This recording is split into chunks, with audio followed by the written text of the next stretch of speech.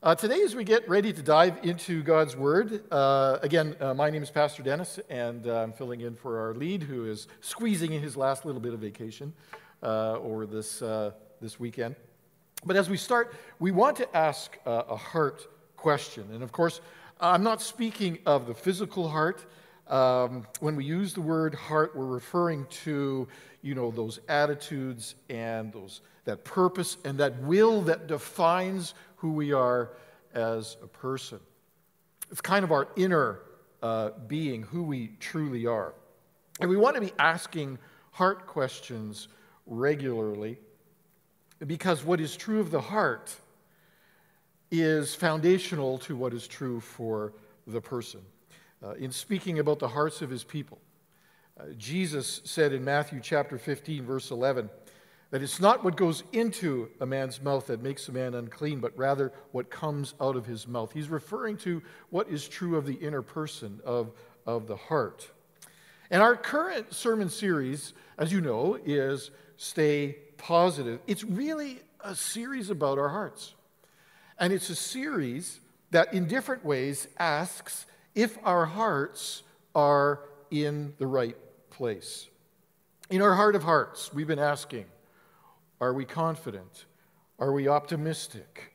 Are we generous? Are we grateful? Are we positive about life because of the God that we serve and the way that He works in our lives? And so we're going to ask that question again in another way today. And the question that we want to ask this morning is, are you enthusiastic about life? Would you say that you are an enthusiastic person? When you got up this morning, did you get up ready to charge into the day? All our morning people here probably would say yes, but maybe the others would not. Were you ready to take on whatever was going to come? Did you have a positive spirit towards what you could expect? Are you an enthusiastic person? Enthusiasm could be a little bit of a vague concept, so maybe it will help us understand what enthusiasm is by explaining what it is not. This summer, my wife Diane and I traveled to Calgary to visit with our daughter and her family, including our two grandchildren. And after spending some time with them, we decided we were all going to head back, and they were going to spend some time with us in Abbotsford. Now, on the way back, we made it as far as Kamloops, and the two little ones, our grandkids, the oldest is going to be 3 in about a week, and the other one is a year and a bit. They had decided they had enough. And so the parents had said, we're not going to make it to Abbotsford, so we're just going to find a place in Kamloops, and we'll take a rest, and we'll join you later. So the new way we do things now, my daughter got on her phone in the car. She found an Airbnb. She reserved it, and they decided that they were going to stay there for the night. And Diane and I decided we would press on. They had the family dog with them, so we took the dog with us, and we would head on to Abbotsford, and they would join us later. Anyway, we were helping them get set up in this Airbnb, and our youngest granddaughter, the one that's a little over 1, was just kind of wandering around the house and exploring and seeing what was there. And I remember seeing her from the hallway, and she was in one of the bedrooms, and she looked at me, and I looked at her, and without a word, she reached over and grabbed the door and swung it shut. Now, that's not unusual, because she likes to play that game. She likes to do that with the door. But what we didn't realize was that the previous tenant had left the lock on the door, and we did not have a key. So, as you can imagine, we kind of had a bit of a frenzied panic there for a second, because here's our little 1-year-old in this bedroom. We don't know what she's going to get into. We're not sure what's in there. The door is locked. We have no way of getting in. And so to say that we were enthusiastic in that moment to get into that room is an understatement. We wanted in there, and I wasn't sure what we were going to do. I had visions of kicking the door down, and my son-in-law is a pretty big guy, so I wasn't too worried about that. But This is kind of what was going through my head in the immediate moment. Fortunately, cooler heads prevailed. Somebody got the idea of trying to get in the bedroom from the outside. It was a main floor bedroom, and this house was probably built in the 1920s, and so it had the old-style storm windows on it. And fortunately, I think it was just the paint that was holding those windows shut. So my son-in-law and I, we got underneath it, and we managed to push the window up a little bit. There also was an AC unit in that window, sitting on the windowsill. And by God's grace, it was held in place with one screw. So I took the AC unit, I pivoted it out of the way. My son-in-law climbed in through the window and rescued his daughter. And our granddaughter thought this was all great fun as the parents and the grandparents were all freaking out on the outside. Now, again, we were very enthusiastic about getting into that room. That's not what we're talking about today. We're not talking about that kind of enthusiasm. Merriam-Webster's dictionary defines enthusiasm as a strong excitement about something. Okay, we had that. But it's also a strong feeling of active interest in something that you like or enjoy. It's a mindset that is positive and which eagerly anticipates and then finds joy in what is being done. Would you say that you are enthusiastic about life? Do you wake up in the morning enthusiastic, ready to tackle the day? Does that describe you? Maybe not on every day, but most days. I want to suggest to you this morning that living this life with enthusiasm is possible. And the key to doing it is to hold in your mind some of the grand themes of Scripture. The kind of themes that we find there can result in a life that is lived enthusiastically. And we can find these biblical themes all over Scripture, but I'm just going to go to one place and point out a couple of them this morning. So if you have your scriptures with you, you want to turn to Psalm 51 today, and we're going to make a 2 or 3 observations of what we see there in this psalm that I think, if we recall them regularly, can help us to be enthusiastic people as we live our life for the Lord. So Psalm 51, and we're going to just start with the first 5 verses. So they say this: "Have mercy on me, O God, according to your unfailing love, according to your great compassion. Blot out my transgressions. Wash away all my iniquity and cleanse me from my sin. For I know my transgressions, and my sin is always before me. Against you, you only have I sinned and done what is evil in your sight. So you are right in your verdict and justified when you judge. Surely I was sinful at birth, sinful from the time my mother conceived me." Now, if you're familiar with this psalm, you know this is a psalm of King David, and it is written in a rather infamous time in his life after his having committed adultery with Bathsheba. And if you're familiar with the story, you can find it in 2 Samuel chapter 11 and 12. You know that David spies out Bathsheba from the rooftop, and he eventually goes on to commit adultery with her, while Bathsheba's soldier husband, Uriah, is away fighting in a war. And Bathsheba becomes pregnant, and after a couple of failed attempts to get Uriah to sleep with his wife to cover the pregnancy, David decides that he's going to kill Uriah, and the way he does that is he tells his commander, "Send Uriah to the front of the battle, and then withdraw." And they do that, and Uriah is killed. David effectively has murdered Bathsheba's husband. And the prophet Nathan knows this, and he challenges David on what he's done, and David's response to Nathan's challenge is found in this psalm. Now, in these first few verses, David has come to realize the depth of his depravity, and he feels the weight of his sin. His sin is ever before him. It's not something that he can put out of his mind. He's conscious of how this sin has made him unfit for God's presence and for God's people. And he calls for God to wash away his sin and to cleanse him. And I think David appreciates the seriousness of his error because he sees that what he's done is not just a simple mistake. He hasn't just wronged a woman. He hasn't just brought judgment down on his household, but he sinned against God. And this is a fundamental truth that we have to remember, that whenever we sin, no matter how secret or how innocuous the sin might appear to us, we are always fundamentally wounding and hurting the Lord with our actions. God is always the one who feels the weight of our sin the most.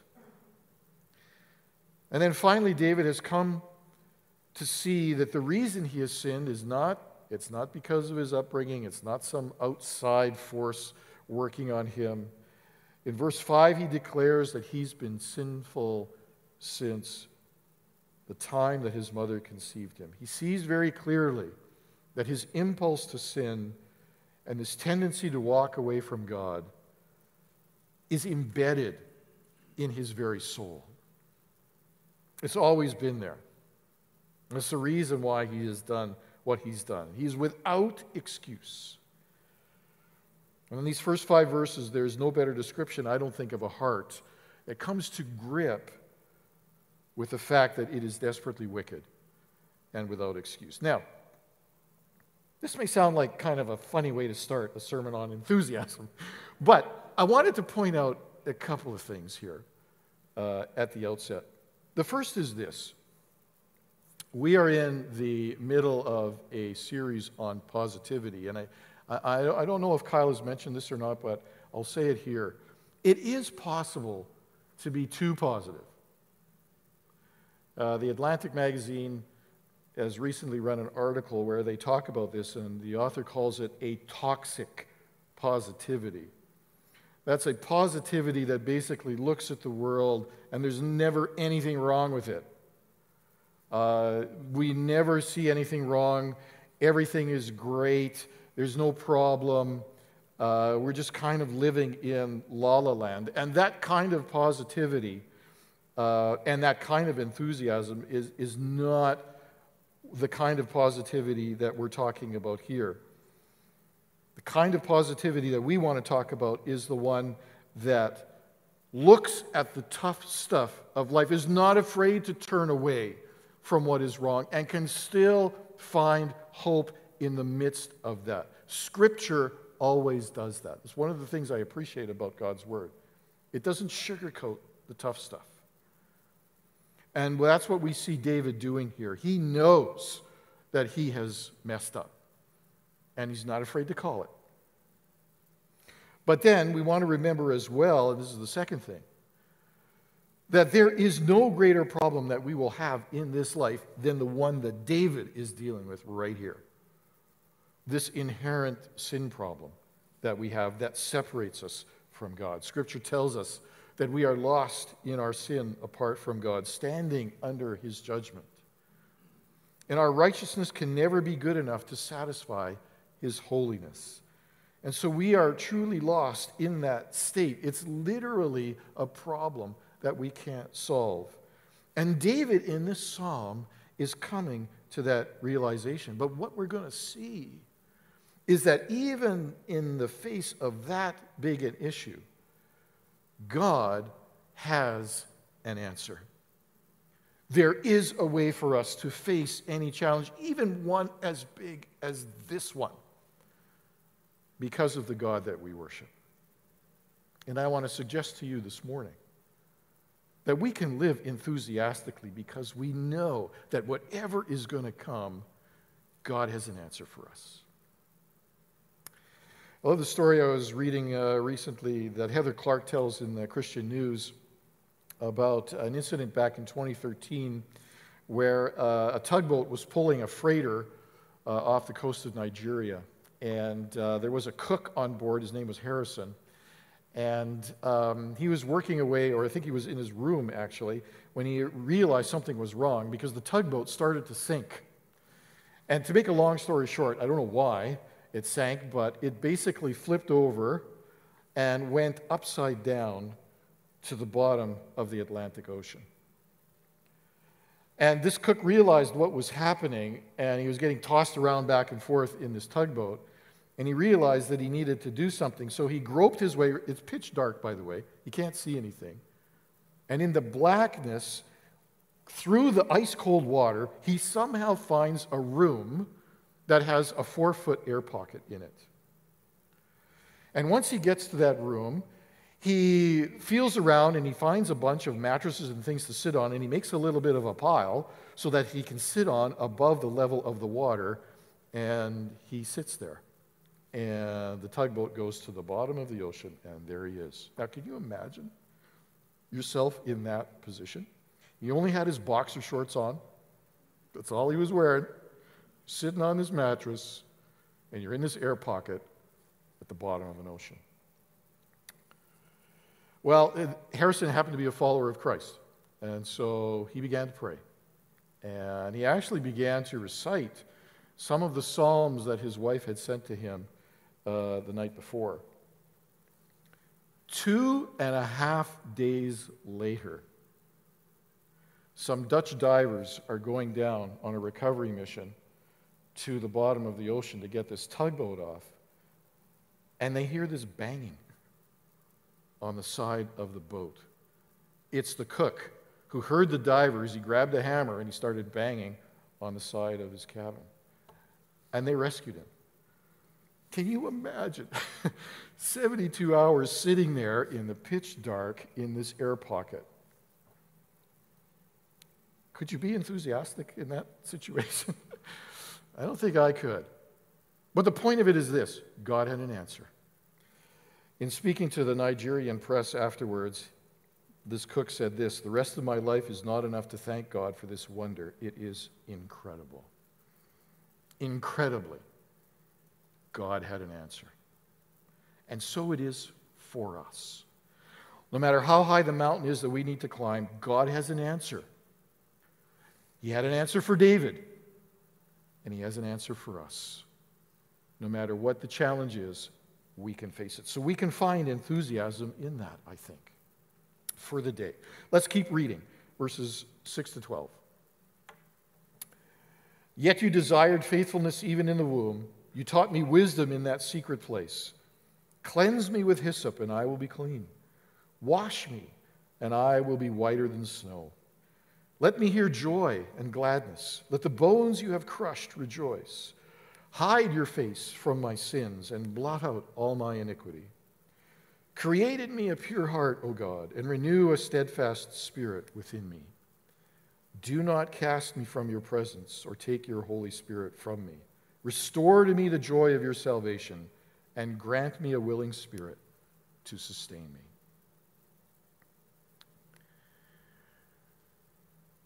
This psalm would be pretty discouraging, except for what David has just expressed here. This is a man who is weighed down in his guilt. He's done things he knows cannot be undone, and which have resulted in disastrous consequences. And if you know the story, you know what those are. Again, you can read about them in 2 Samuel 12. But that's not what I want to look at here. What I want to notice is that David, in the depth of his sin, understands that his heart needs to be healed for God's glory to be seen in him.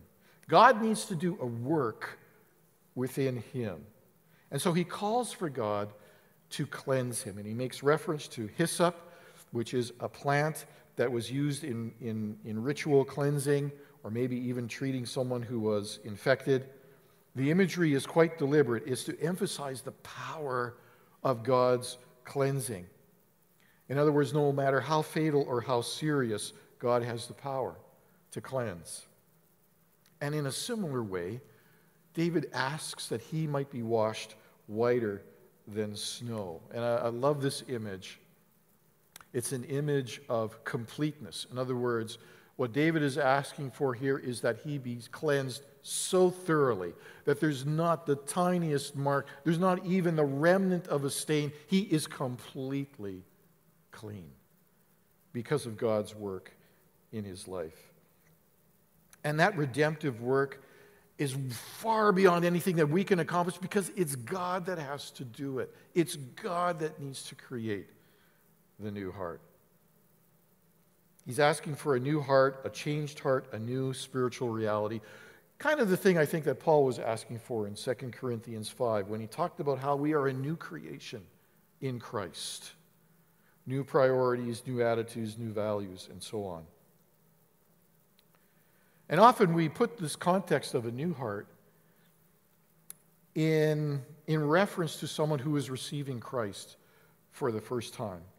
Someone who has sensed their inherent sin, the way David was talking about here at the first part of the psalm, and who knows the need for cleansing and has come to believe and see that.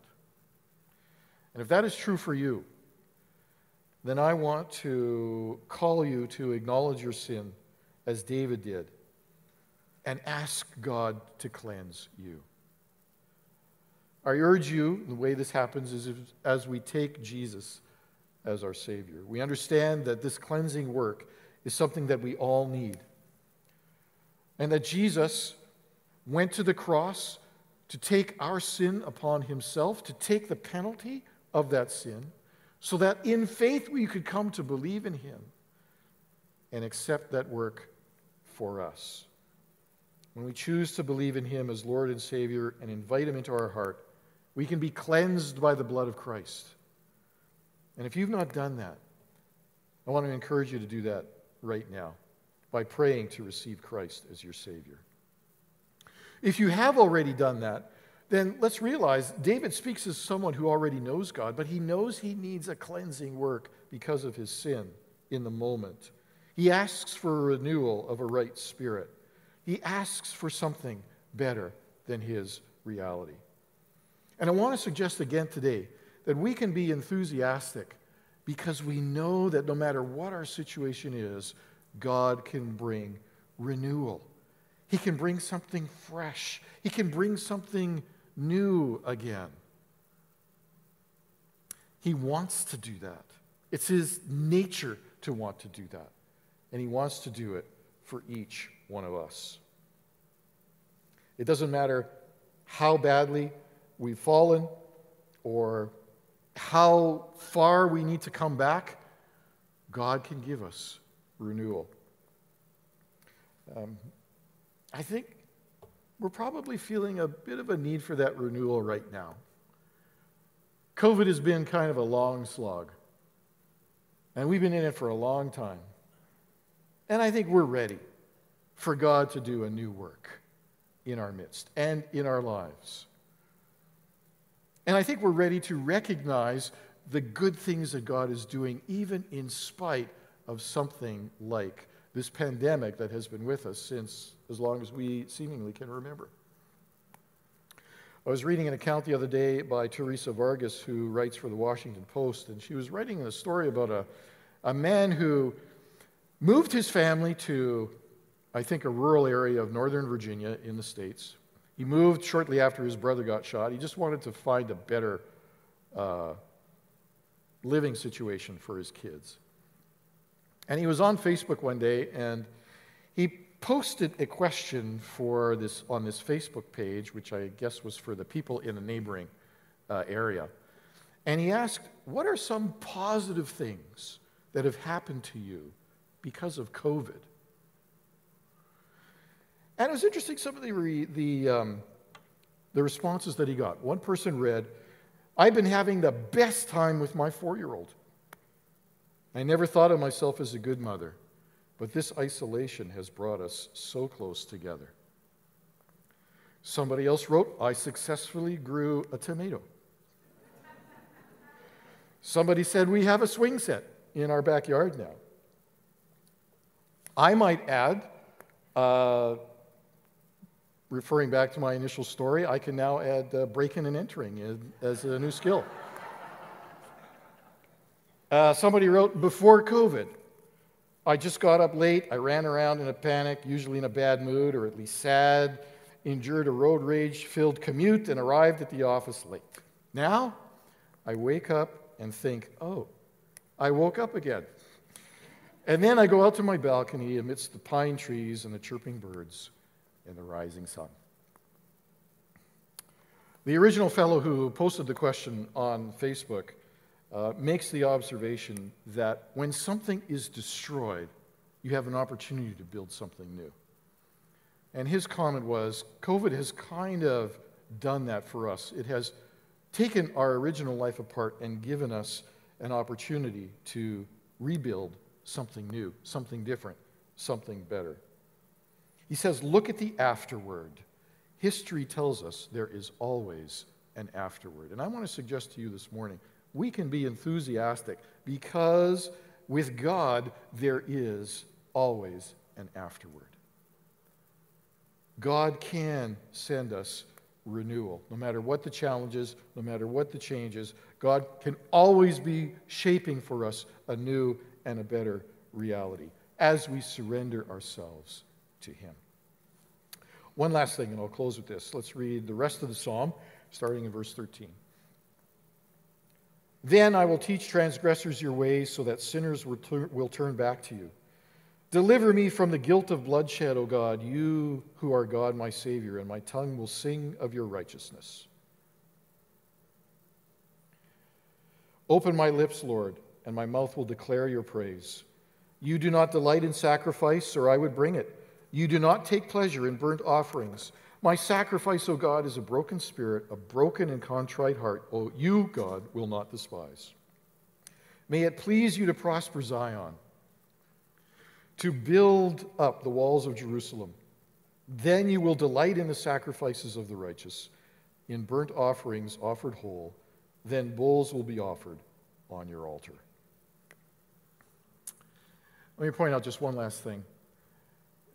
David is anticipating in these verses a renewed walk with God. I think he's recovering his enthusiasm again for life after his disastrous behavior.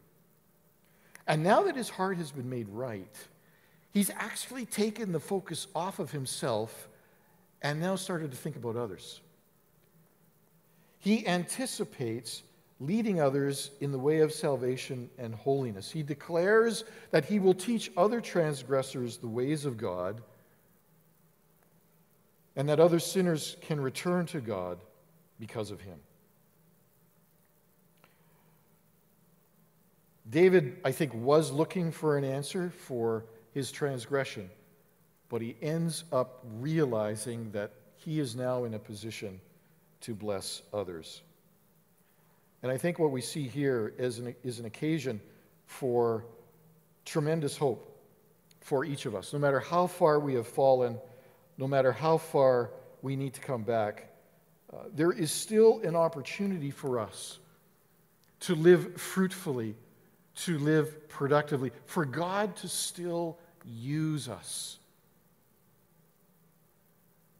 I wonder if you've ever felt like you have disqualified yourself from usefulness in God's kingdom. Have you ever felt that way? What David's example shows us and what he reminds us of is no matter how far we have fallen, God stands ready to restore us, not just to a place of forgiveness, but to a place of productiveness, to a place of fruitfulness.